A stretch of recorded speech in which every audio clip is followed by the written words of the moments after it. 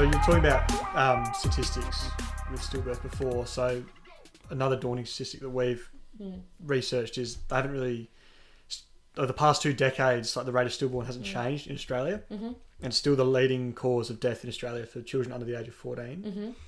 So with those 2 statistics, like we were just discussing, it is so alarming that this discussion has been kept so quiet. And so what is your foundation doing to change sort of that mentality around the topic? Yeah, and look, wake up, Australia. This is ridiculous.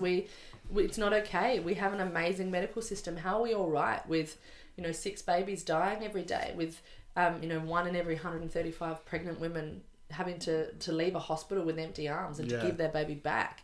This is not okay, and we should be up in arms about it. So we do a lot, actually. Far more than people probably realise, but it comes down to a lot of advocacy. So we have lots of different pillars in our organisation, and the key one is that everything we do is for the consumer and by the consumer. So before we go out and say, okay, we're going to deliver this information and this is what, mums want, this is what dads want to hear, and I'm going to go do this, we make sure that actually is what they want to hear, and that it is delivered in a way that is sensitive to the bereaved parent, but easily, exchanged with an expectant parent, so as not to cause fear, but rather to create empowerment. We actively lobby to the government. In fact, Still Aware are the reason that actually stillbirth is on the government agenda, and it's organisations like ours absolutely pounding the pavement and knocking on doors and saying we have to put this on the policy agenda. And since Still Aware has existed, we now have the government committing to stillbirth being, even actually the first time they talked about it was a amazing politician in South Australia. Nicole Flint was the first person who's talked about it in politics. And so it was minuted, and suddenly the word was out there. And so to try and get them to bring light on it was really important. So that was a huge win. And then the government committed to making it a mandation for change. What they now need to do is mandate that everyone has to do that in a health space, in a pregnancy care space. And so we'll continue to pound that pavement with government and to advocate for families so that we can see the stillbirth rates change. We also are an organisation that's very, very dedicated to research-backed, evidence-based advice. So we have a clinical advisory board, all who volunteer their time, that are worldwide board. So some here in South Australia, for example, some others in Manchester, for example. But, the leaders in their field saying, yes, that is the most current research, and actually, no, we know this now, and let's change this, and we have to add this. So what we actually do is we provide education for free to all expectant families. So giving them the tools that they might not get in antenatal care and easy to digest tools. We also provide clinical education. So for anyone from a doula to a doctor, so anyone who's involved in any connection with a pregnant woman and caring for her through her pregnancy, that they are armed with this information. So anyone can come along to that and be part of that in a clinical sense. We talk about stillbirth openly. We actively give them the reasons and the risks behind it so that we can hopefully reduce it. And Still Aware is the voice of the parent in pregnancy. So we, of course, provide support post-loss, and that is inevitable, but our focus and our remit is on preventative health. And so what do we do to see that change? Is we work our butts off to make sure that our programs are the best and that people want to take them on, and we keep on plugging. And even with people, naysayers who say, stillbirth's not a thing, it doesn't really matter, there's nothing we can do about it. It's about re-educating, helping them to change habits and having those targets and going to achieve them. Our organisation, the programs that I've created through education with our volunteer boards have actually been adapted overseas too. So that's a huge amazing thing for us. So pregnancy can sometimes be a very daunting experience for a female, and can also be for fathers as well. What can males do to be more involved with pregnancies? Well, actually, this is what the tools that we give in terms of playing with your baby every day are exactly that. So often partners can feel very disconnected because You know, you're the one who's feeling everything as a mother, and you're the one who gets to have that baby. And right, I don't have anything to do with it until after it's born, and even then, really probably not until it's stopped breastfeeding. You know? So that's not true. There is plenty of things that they can do. And in fact, baby's development, it plays a key critical thing in this too. So a baby's hearing is completely developed in the middle of pregnancy, and babies have been shown to turn their head in the direction of noises that they like or recognize. So what partners can do, dads and partners can do, is talk to their baby, and you will see if the baby responds to you differently than it does to mum. It's really important that you do that, because not only will that help for bonding post-delivery, but your baby will then be able to interact with you and know that you're a safe space. You're actually helping to benefit your baby's own health and well-being and feeling of safety. It's almost like they know you. They know you, and you're helping them to get to know you. Yeah. Just because they can't see you yet, they can hear you and they can feel you. In the same way that we share an awesome video with expectant mums and dads, and one of them is of a pregnant belly, and the mum rubs her belly and the baby does nothing, and then the dad comes in a little bit pokey, but he pokes the belly and the baby kicks back, and every time he pokes the belly, the baby kicks back, and it's beautiful. It's a great interaction and playtime that is just something special with, in that case, dad and baby. So there is things that they can do to get to know their child and to help with that active playtime and monitoring a baby's movement, so that if that doesn't happen, and that's something they do routinely, and in that man's case where that father was pushing, if the baby didn't kick back like it always did, then that's a reason to go in and get checked, because that's a change in that baby's pattern of movement. So they can be very involved in protecting and being the father or the partner, the other parent that they need to be. And in the same way, being there to encourage mum to act. So to, check in. Have you done, you played with the baby today? How have the movements been? And encouraging her that if you see her starting to fall asleep on her back, just roll her over.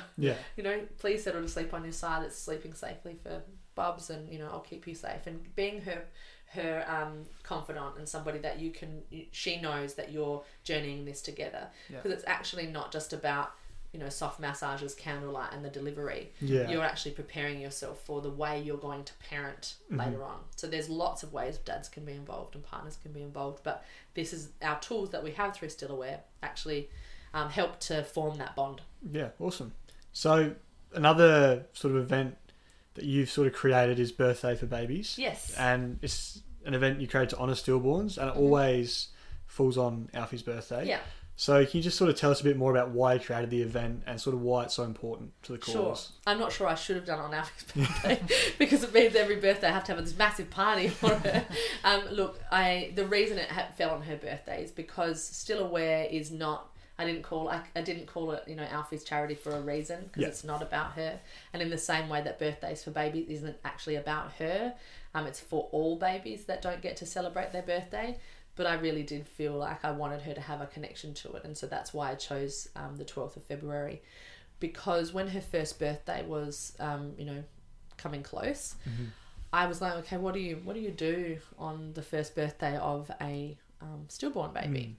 And I looked everywhere and there wasn't really anything. It was all very sad, very based on somber remembrance and reflection and really it was about grief. And I'm like, no man, I want to celebrate my baby. Like, she is amazing even if she isn't here. I would be having a party and going to the nth degree, and she wouldn't remember a thing, but I would have all my friends there and would be, having wine and, being at a picnic or whatever.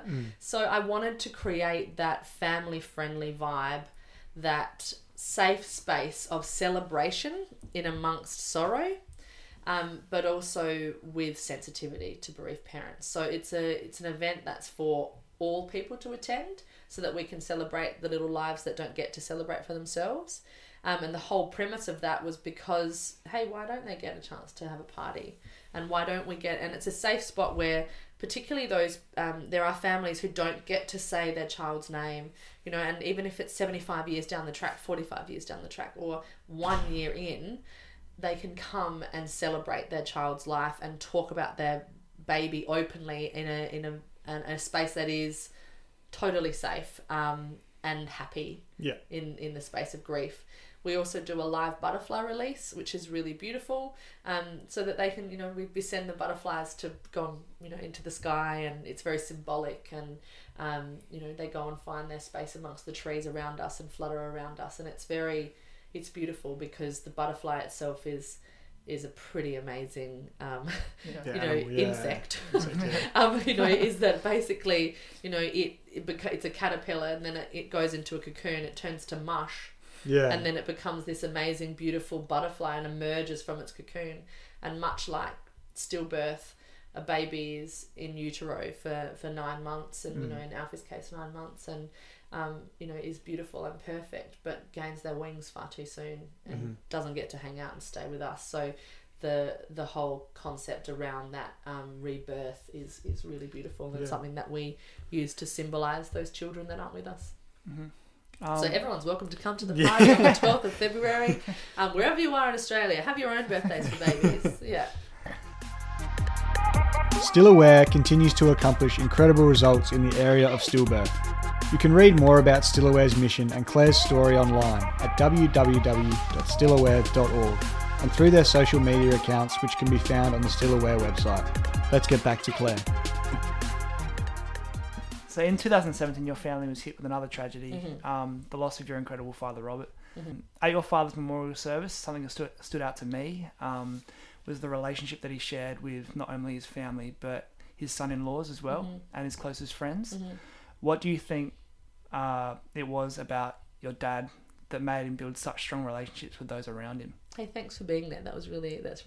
Oh, no worries. I didn't know that. He was a pretty amazing man, and it still doesn't feel real. I know that, what are we now, 2020? That's going really fast, and so it'll almost be 3 years, and it does feel like yesterday, but it also feels like there's a massive hole without him here. Dad, fondly known as Bob to all his colleagues, but Robert to everybody in his family life. But Dad was, we got to call him Dad. That was pretty awesome.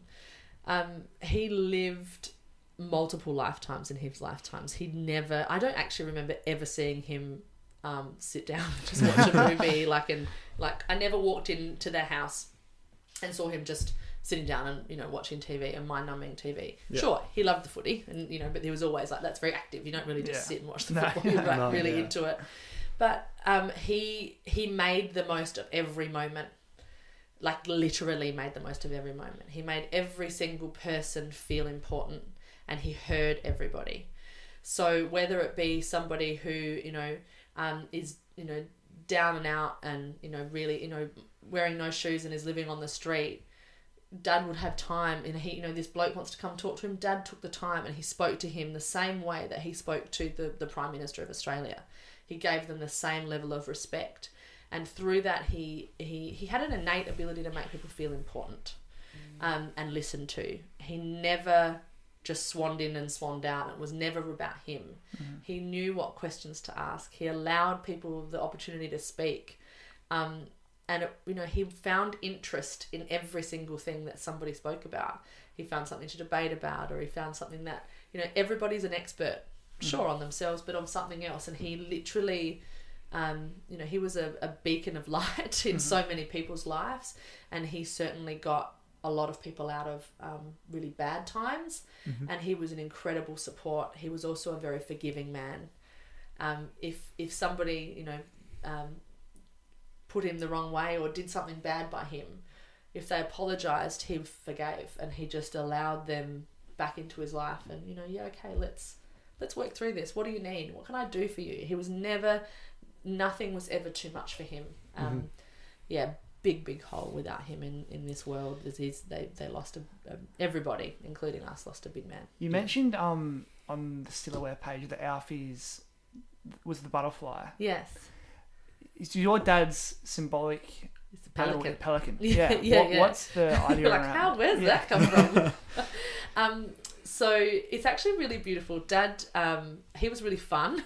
So he, with all of the grandkids, and even with us, like we had the lolly man. I don't know about you guys, but did you know that if you shout abracadabra, calamanadra, didgeridoo over a roof of a house on a clear night with a few clouds. Lollies fall out of the sky. So like he literally created magic, and he made everyone believe, children, that he could talk to animals. Yeah. And Peter Pelican was the biggest part of that.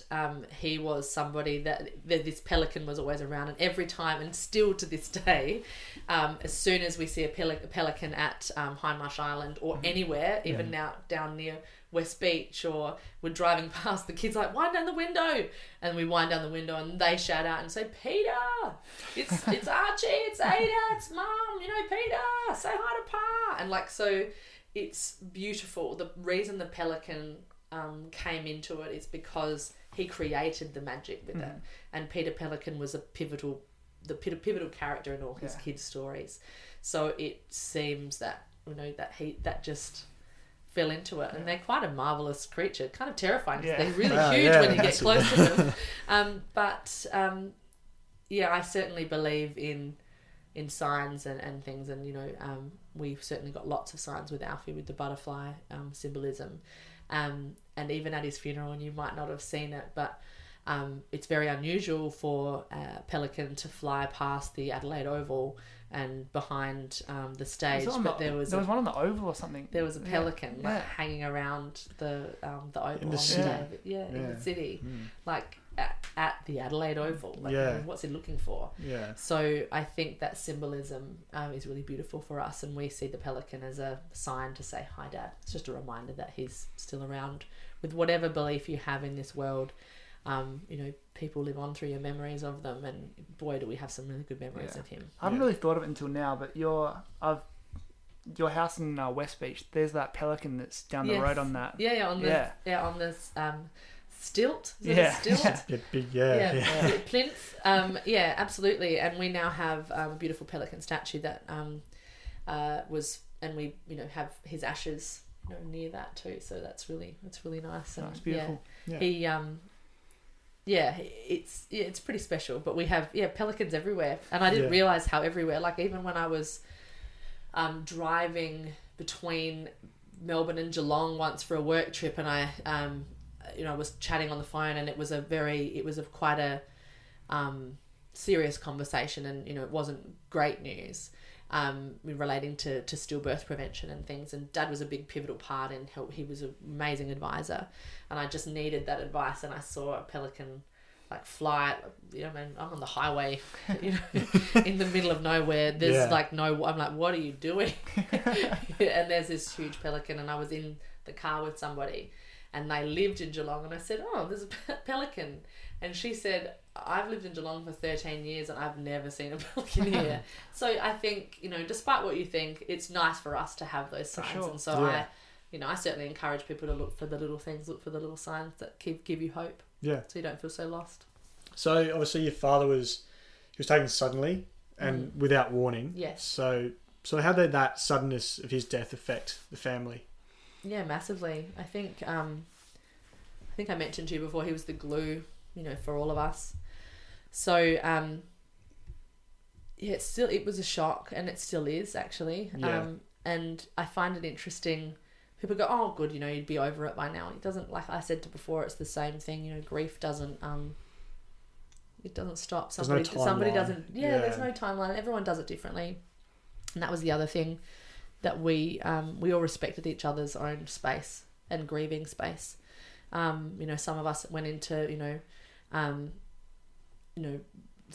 they literally couldn't cope mode. Others went bang on and were just trying to get things done, and went into this sort of, right, I've got to act and do things and make sure this all happens. Some of us were really chatty and coped with it incredibly well at the time, but the grief catches you off guard all the time, but not a day goes by that I don't talk to Dad. Because he was a pillar of strength and had some amazing advice, it's not hard to go, hey, what would you do? Right, he would do this in this situation.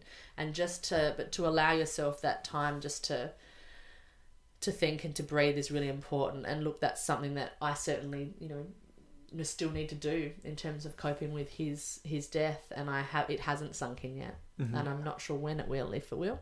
But it's a pretty... it's a pretty drastic thing to lose that hero in your life. Yeah. And he wasn't just our hero, and he was everyone's best friend. I couldn't believe how many people contacted us saying, I am your dad's best friend. And, you know, I was like, oh, wow, everyone thinks that they're his best friend because he made you feel like that. Yeah. You know, and maybe everyone was his best friend, you know, but I think that was really wonderful that people can feel so close to him even after having so few conversations. Yeah. His ability to befriend somebody and give them his gift of joy of life. You know, he was definitely taken too soon, but he's got a lot. He lived a lot of life. Yeah, for sure. So, as you were saying, he's lived a lot of life. He was the chairman of the Entertainment Centre. He was the former chair of SO Tourism. He was a board member of your foundation, Still Aware. Yes. He was a board member of the Adelaide Football Club, and they're just some of his career highlights. Yes. And it's clear that he had a sort of a lasting impression as a business professional in the South Australian business sector. But however, as the head of your family, as you've called him, the glue, so what legacy do you think he's left behind? Yeah, look, I think he's reminded us that we all need to have fun and to be kind to ourselves. I think he never ever didn't make time for us. He was never ever too busy for his family. I mean, we went through a lot as a family, and through business, he went through a lot, you know, to the point of where someone could declare bankruptcy. He didn't, you know, he pulled himself out of something and, you know, from nothing, and created, he was a creator, an inventor of ideas, and he saw the ideas through, and he was a risk taker, and he was incredibly successful. But when I say successful, sure, he was an incredibly successful businessman, and he leaves a great business legacy, as you said.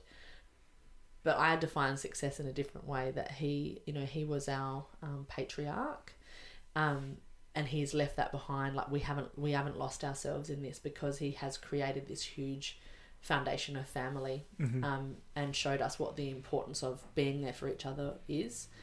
So, you know, in terms of our legacy, he's taught us to be better parents. He's taught us to be better people. And, you know, it's because of him, you know, that we trust ourselves, that we back ourselves, that we feel like we can physically do anything. Without him, I wouldn't have taken half of the risks that I have. I wouldn't have felt so confident that I could succeed. So in my version of success is happiness and love and family and feeling safe. Yeah. And he certainly provided that safety of family and feeling loved. I think that's all we all really want, is to feel truly as though we are okay, and that we're loved, you know, beyond measure, exactly as we are. And he provided that. Yeah, that's beautiful. Yeah. Your family's gone through such heartache, and the way you've all sort of persevered through certain tragedies is sort of an inspiration to everyone that's sort of been on the outskirts. But just recently, your younger sister, Celeste, she's announced the impending arrival of the latest addition to the Ford family. Yeah. So, yeah, we truly wish you and your family all the best in the coming months, and we'll be watching what your foundation Still Aware is doing as you continue your incredible work in the space and raising awareness and educating sort of families on the subject of stillborns. Yeah. Awesome. So thank you so much, guys. And this is awesome what you're doing, so keep it up. Thanks so much. Thank you for listening in. We hope you enjoyed the show. And remember to subscribe and leave a review.